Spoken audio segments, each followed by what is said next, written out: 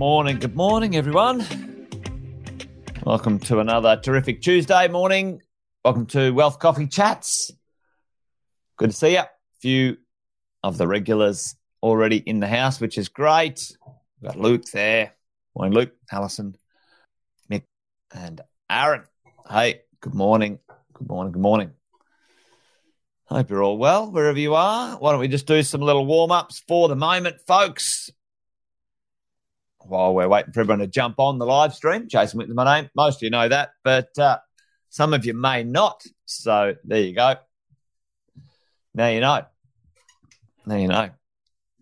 Each morning we could get together and have a cup of coffee and a bit of a chat about what's going on out there in the world of property investing. Plenty happening all the time. Australia certainly likes to invest in real estate, and we certainly like to talk about it a lot. Newspapers, media, opinions, plenty fly around all the time. But how do we sort out the real deal? The stuff that's important to us, folks, the fear from the fact. Well, hopefully that's what these mornings are all about for you and I. Bit of a get-together, bit of a chat about what is happening just to keep us on track. Daily adjustments or daily tune-ups rather than monthly, quarterly or yearly, I think work quite well in this sort of space. We're creating some wealth with our real estate. So, that's the gist of the show. So welcome along. Fantastic to have you here. Morning, Kevin. Good to see you, mate. Let's dive into today's show. I thought we might talk about the three phases of growth this morning, folks, and talk about why it's important, what happens with growth. Not only, we're wanting to buy and own some real estate so our wealth over time improves. We want to do something with it. And there's a few stages, there's a few bits of those stages of growth. There's some things that we want to occur, some things that we want to have happen as property investors, and how does it arrive there? What makes the property values go up and or down for that matter? Well, let's chat about what that might be. You guys have seen this one, as we have had plenty of conversations around the three phases of investing, which is the acquisition phase, where the idea we need to get into it and buy some property.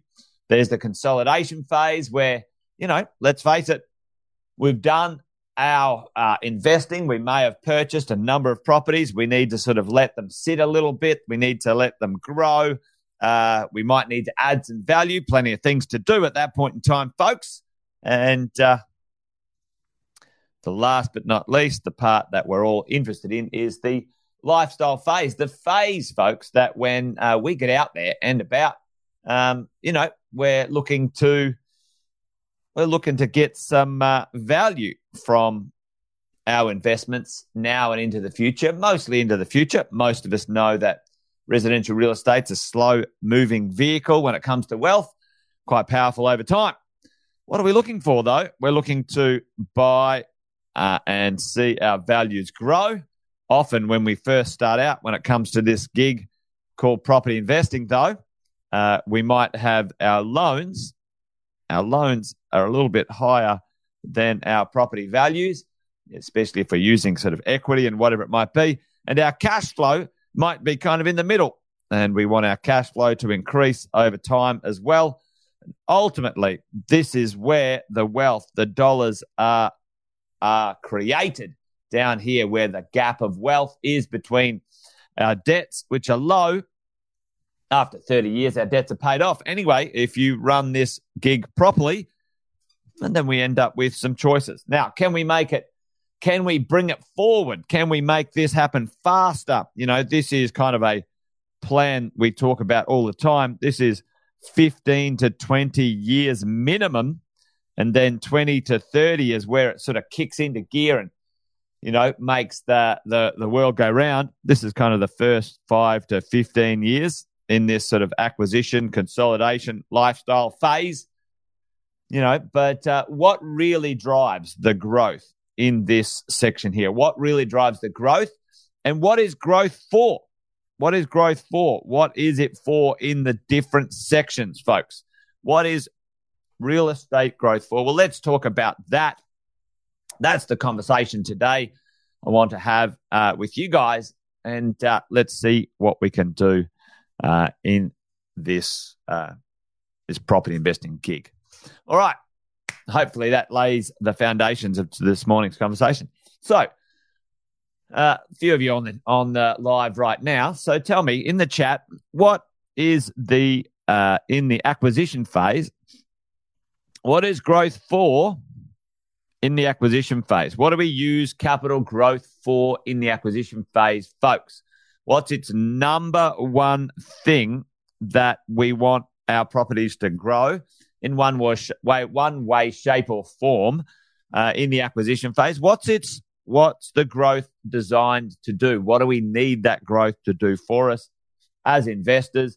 We don't have endless amounts of access to cash and capital, and growth is important in the early stages, in the first 5 to 10 years, to do something pretty important, right? To buy more property, exactly, Mick, and more specifically, it's return the deposit or to be able to reuse the deposit multiple times. Okay. Yep. Equity. Yep. Equity, Aaron. Our properties grow. We create equity, but we can release. Hey, Jeff, how are you, mate? Oh, yeah. Good. Mate, Sam's heading down to Melbourne for the bus tour as well, Jeff. So if you haven't got yourself on the bus tour, make sure you do. All right, so return our deposit, folks. This is its number one gig. In the acquisition phase, the number one thing of your property's growth value is to return the deposit.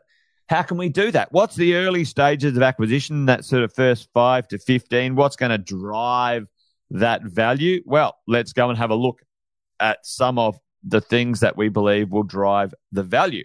Now, if we focus in here to Sam's 4X growth plan, sort of over a 15-year growth plan, there's 3 phases. There's 3 bits of property growth that we have seen and experienced time and time again drive capital growth for property. Number 1, the deal itself, how you do a property deal. And we'll talk about that in a second. The location of the property. What type of deal do you do? And the location. You get the location growth, where you purchase. The proximity to things. What's happening in those locations, et cetera, et cetera, et cetera. Now, that's an important one, that is for sure.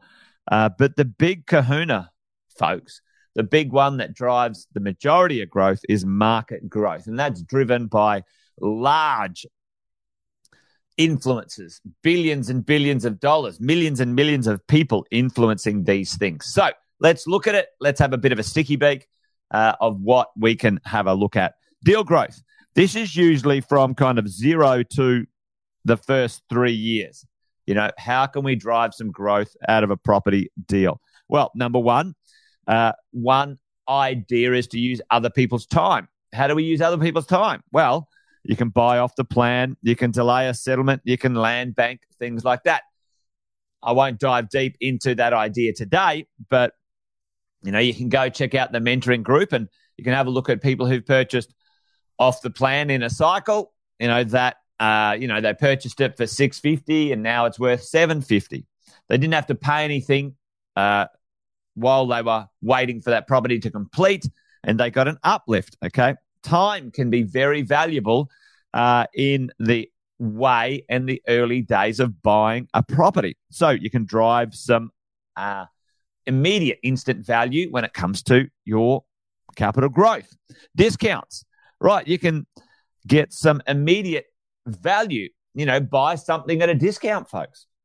Plenty of people hey, you're trying to sell it for $650. How about I give you $600? How about, $590? Those things. Right now in the marketplace, a little bit less discounting because the market is a little bit more favorable to the vendors rather than the buyers. But, discounts are there. Vendor rebates. You guys have seen these things happen plenty of time. Other people's designs, designing and building a very funky, nice house, knock down and rebuild an old house in a really good area, but the land is quite large, amalgamating things, putting two pieces together, etc. And we're getting down to where you're sort of adding value now. Like we're getting down to getting involved in some developments, maybe turn one house into a duplex. Renovations are popular. Buy an older place, add value, maybe put a extra bedroom in, renovate and fix up the property, subdivide, et cetera, et cetera. This is how you can add value when you buy the property, folks. When you buy it, okay? At the beginning, at the start, when you buy that property and, 10 to 15% instant growth or instant value is often not unheard of when it comes to the early process of purchasing a bit of real estate, okay? So in the early days, let's have a look at, what that might look like when it comes to here. If we purchase our property and we bought in the acquisition phase, it's returning the deposit. The type of property deal, the type of deal we do can drive that deposit back to us faster, okay? How we do those deals. Number one, it's an important one to understand. There's two types of properties you can buy, or property, styles you can buy. You can buy an existing property, or you can buy an off the plan or a property to be built. There's brand new and there's existing, right? So either one, perfectly fine.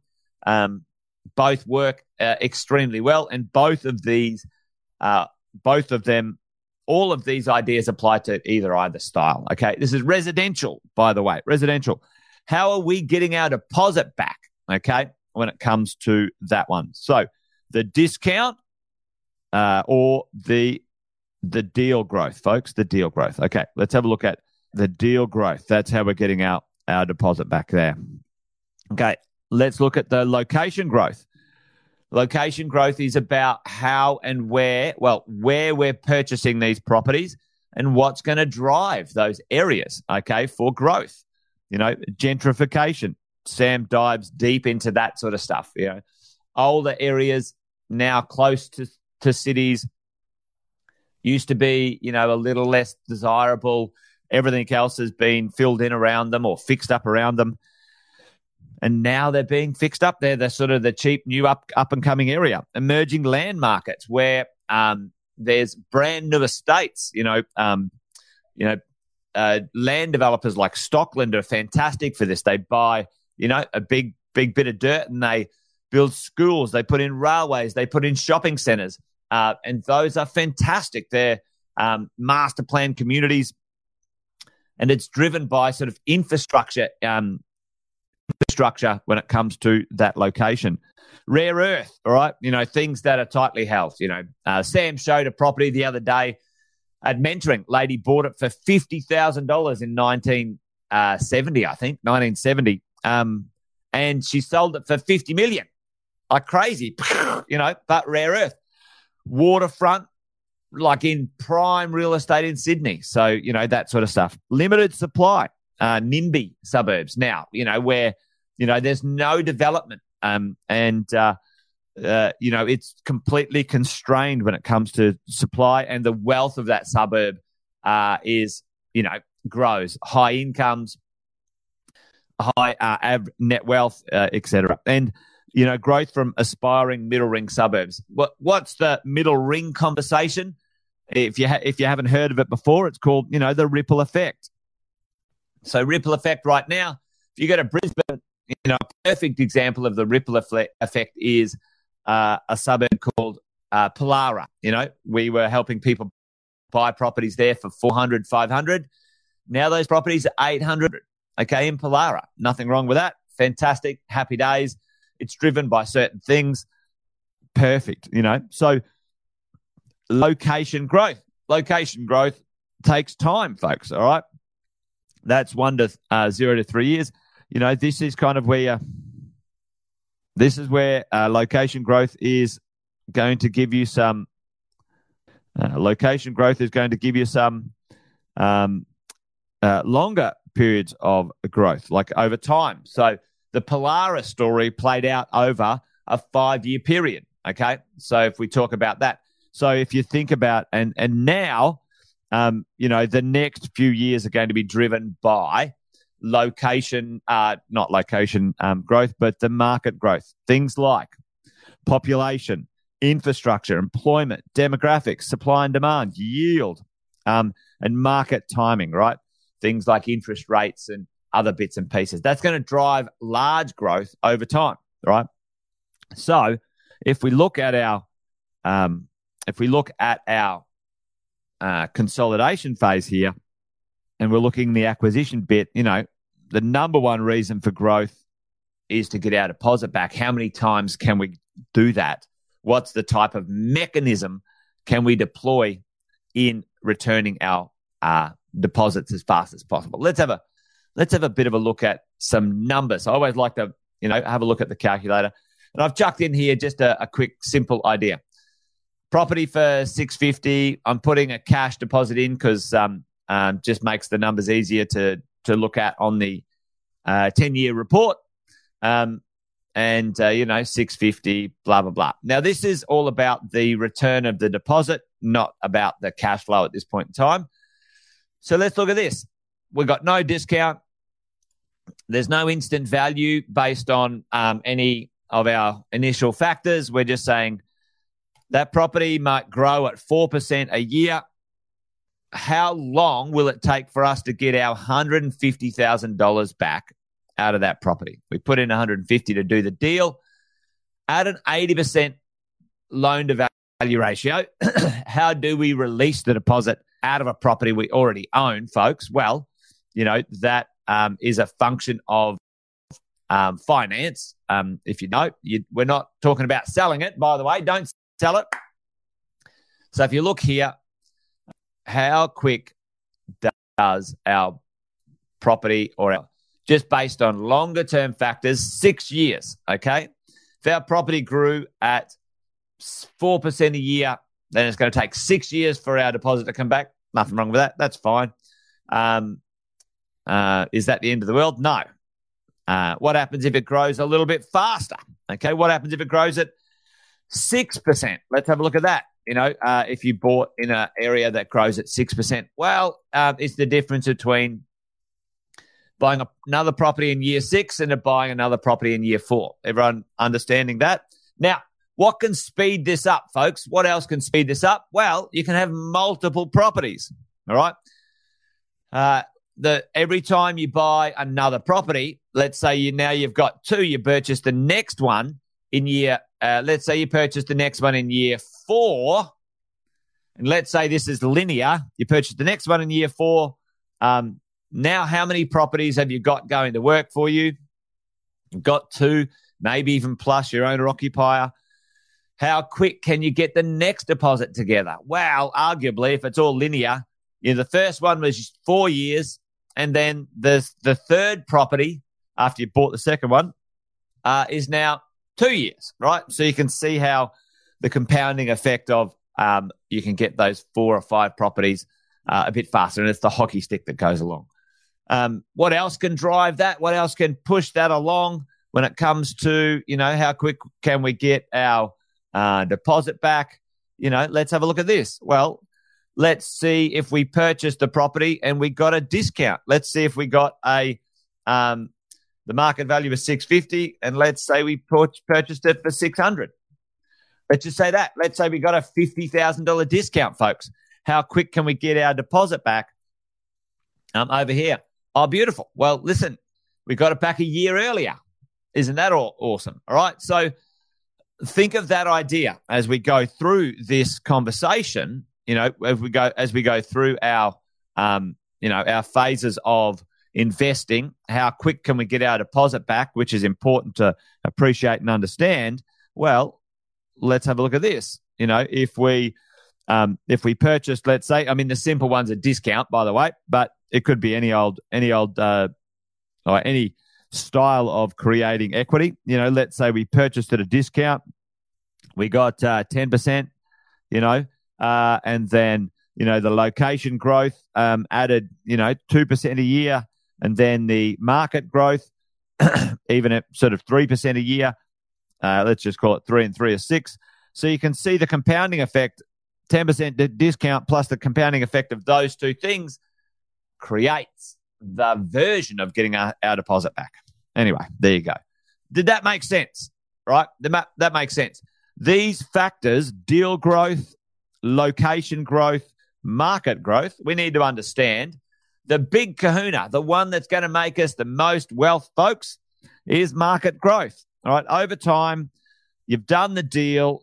You are owning and keeping your property. And over here, this is where your wealth is going to come from.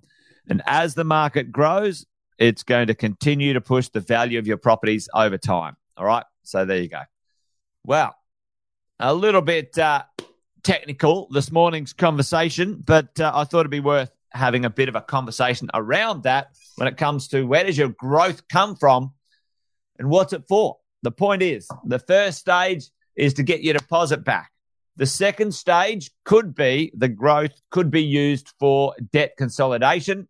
And the third stage, the growth can be used for lifestyle. And how can we live off growth? Well, I might have we'll have another Wealth Coffee chat about that sometime soon. If you're up for it, let me know in the chat. You want to know how to live off tax-free off of growth in the future. There, we will have a bit of a Wealth Coffee chat about that one, folks. Anyway, there you go. That's it. Done and dusted. Wealth Coffee chat over and out, folks. That's it from me today. Thanks for joining me. Remember, we get together at around about 8:10 each weekday. This Thursday and Friday, I'm not going to be around. I might get a guest along to take over the Wealth Coffee chats this week. We'll see. Let's see what's going on. All right, folks, that's it from me. Thanks for joining me. Remember, a couple of sayings around here. This thing's a marathon, not a sprint. It's going to take some time. Buy well, don't sell. That's the point of this whole kit and caboodle. Purchase and keep your properties. All right, folks, that's it. Done and dusted. Thanks for joining. You guys take care. See you tomorrow. Bye for now.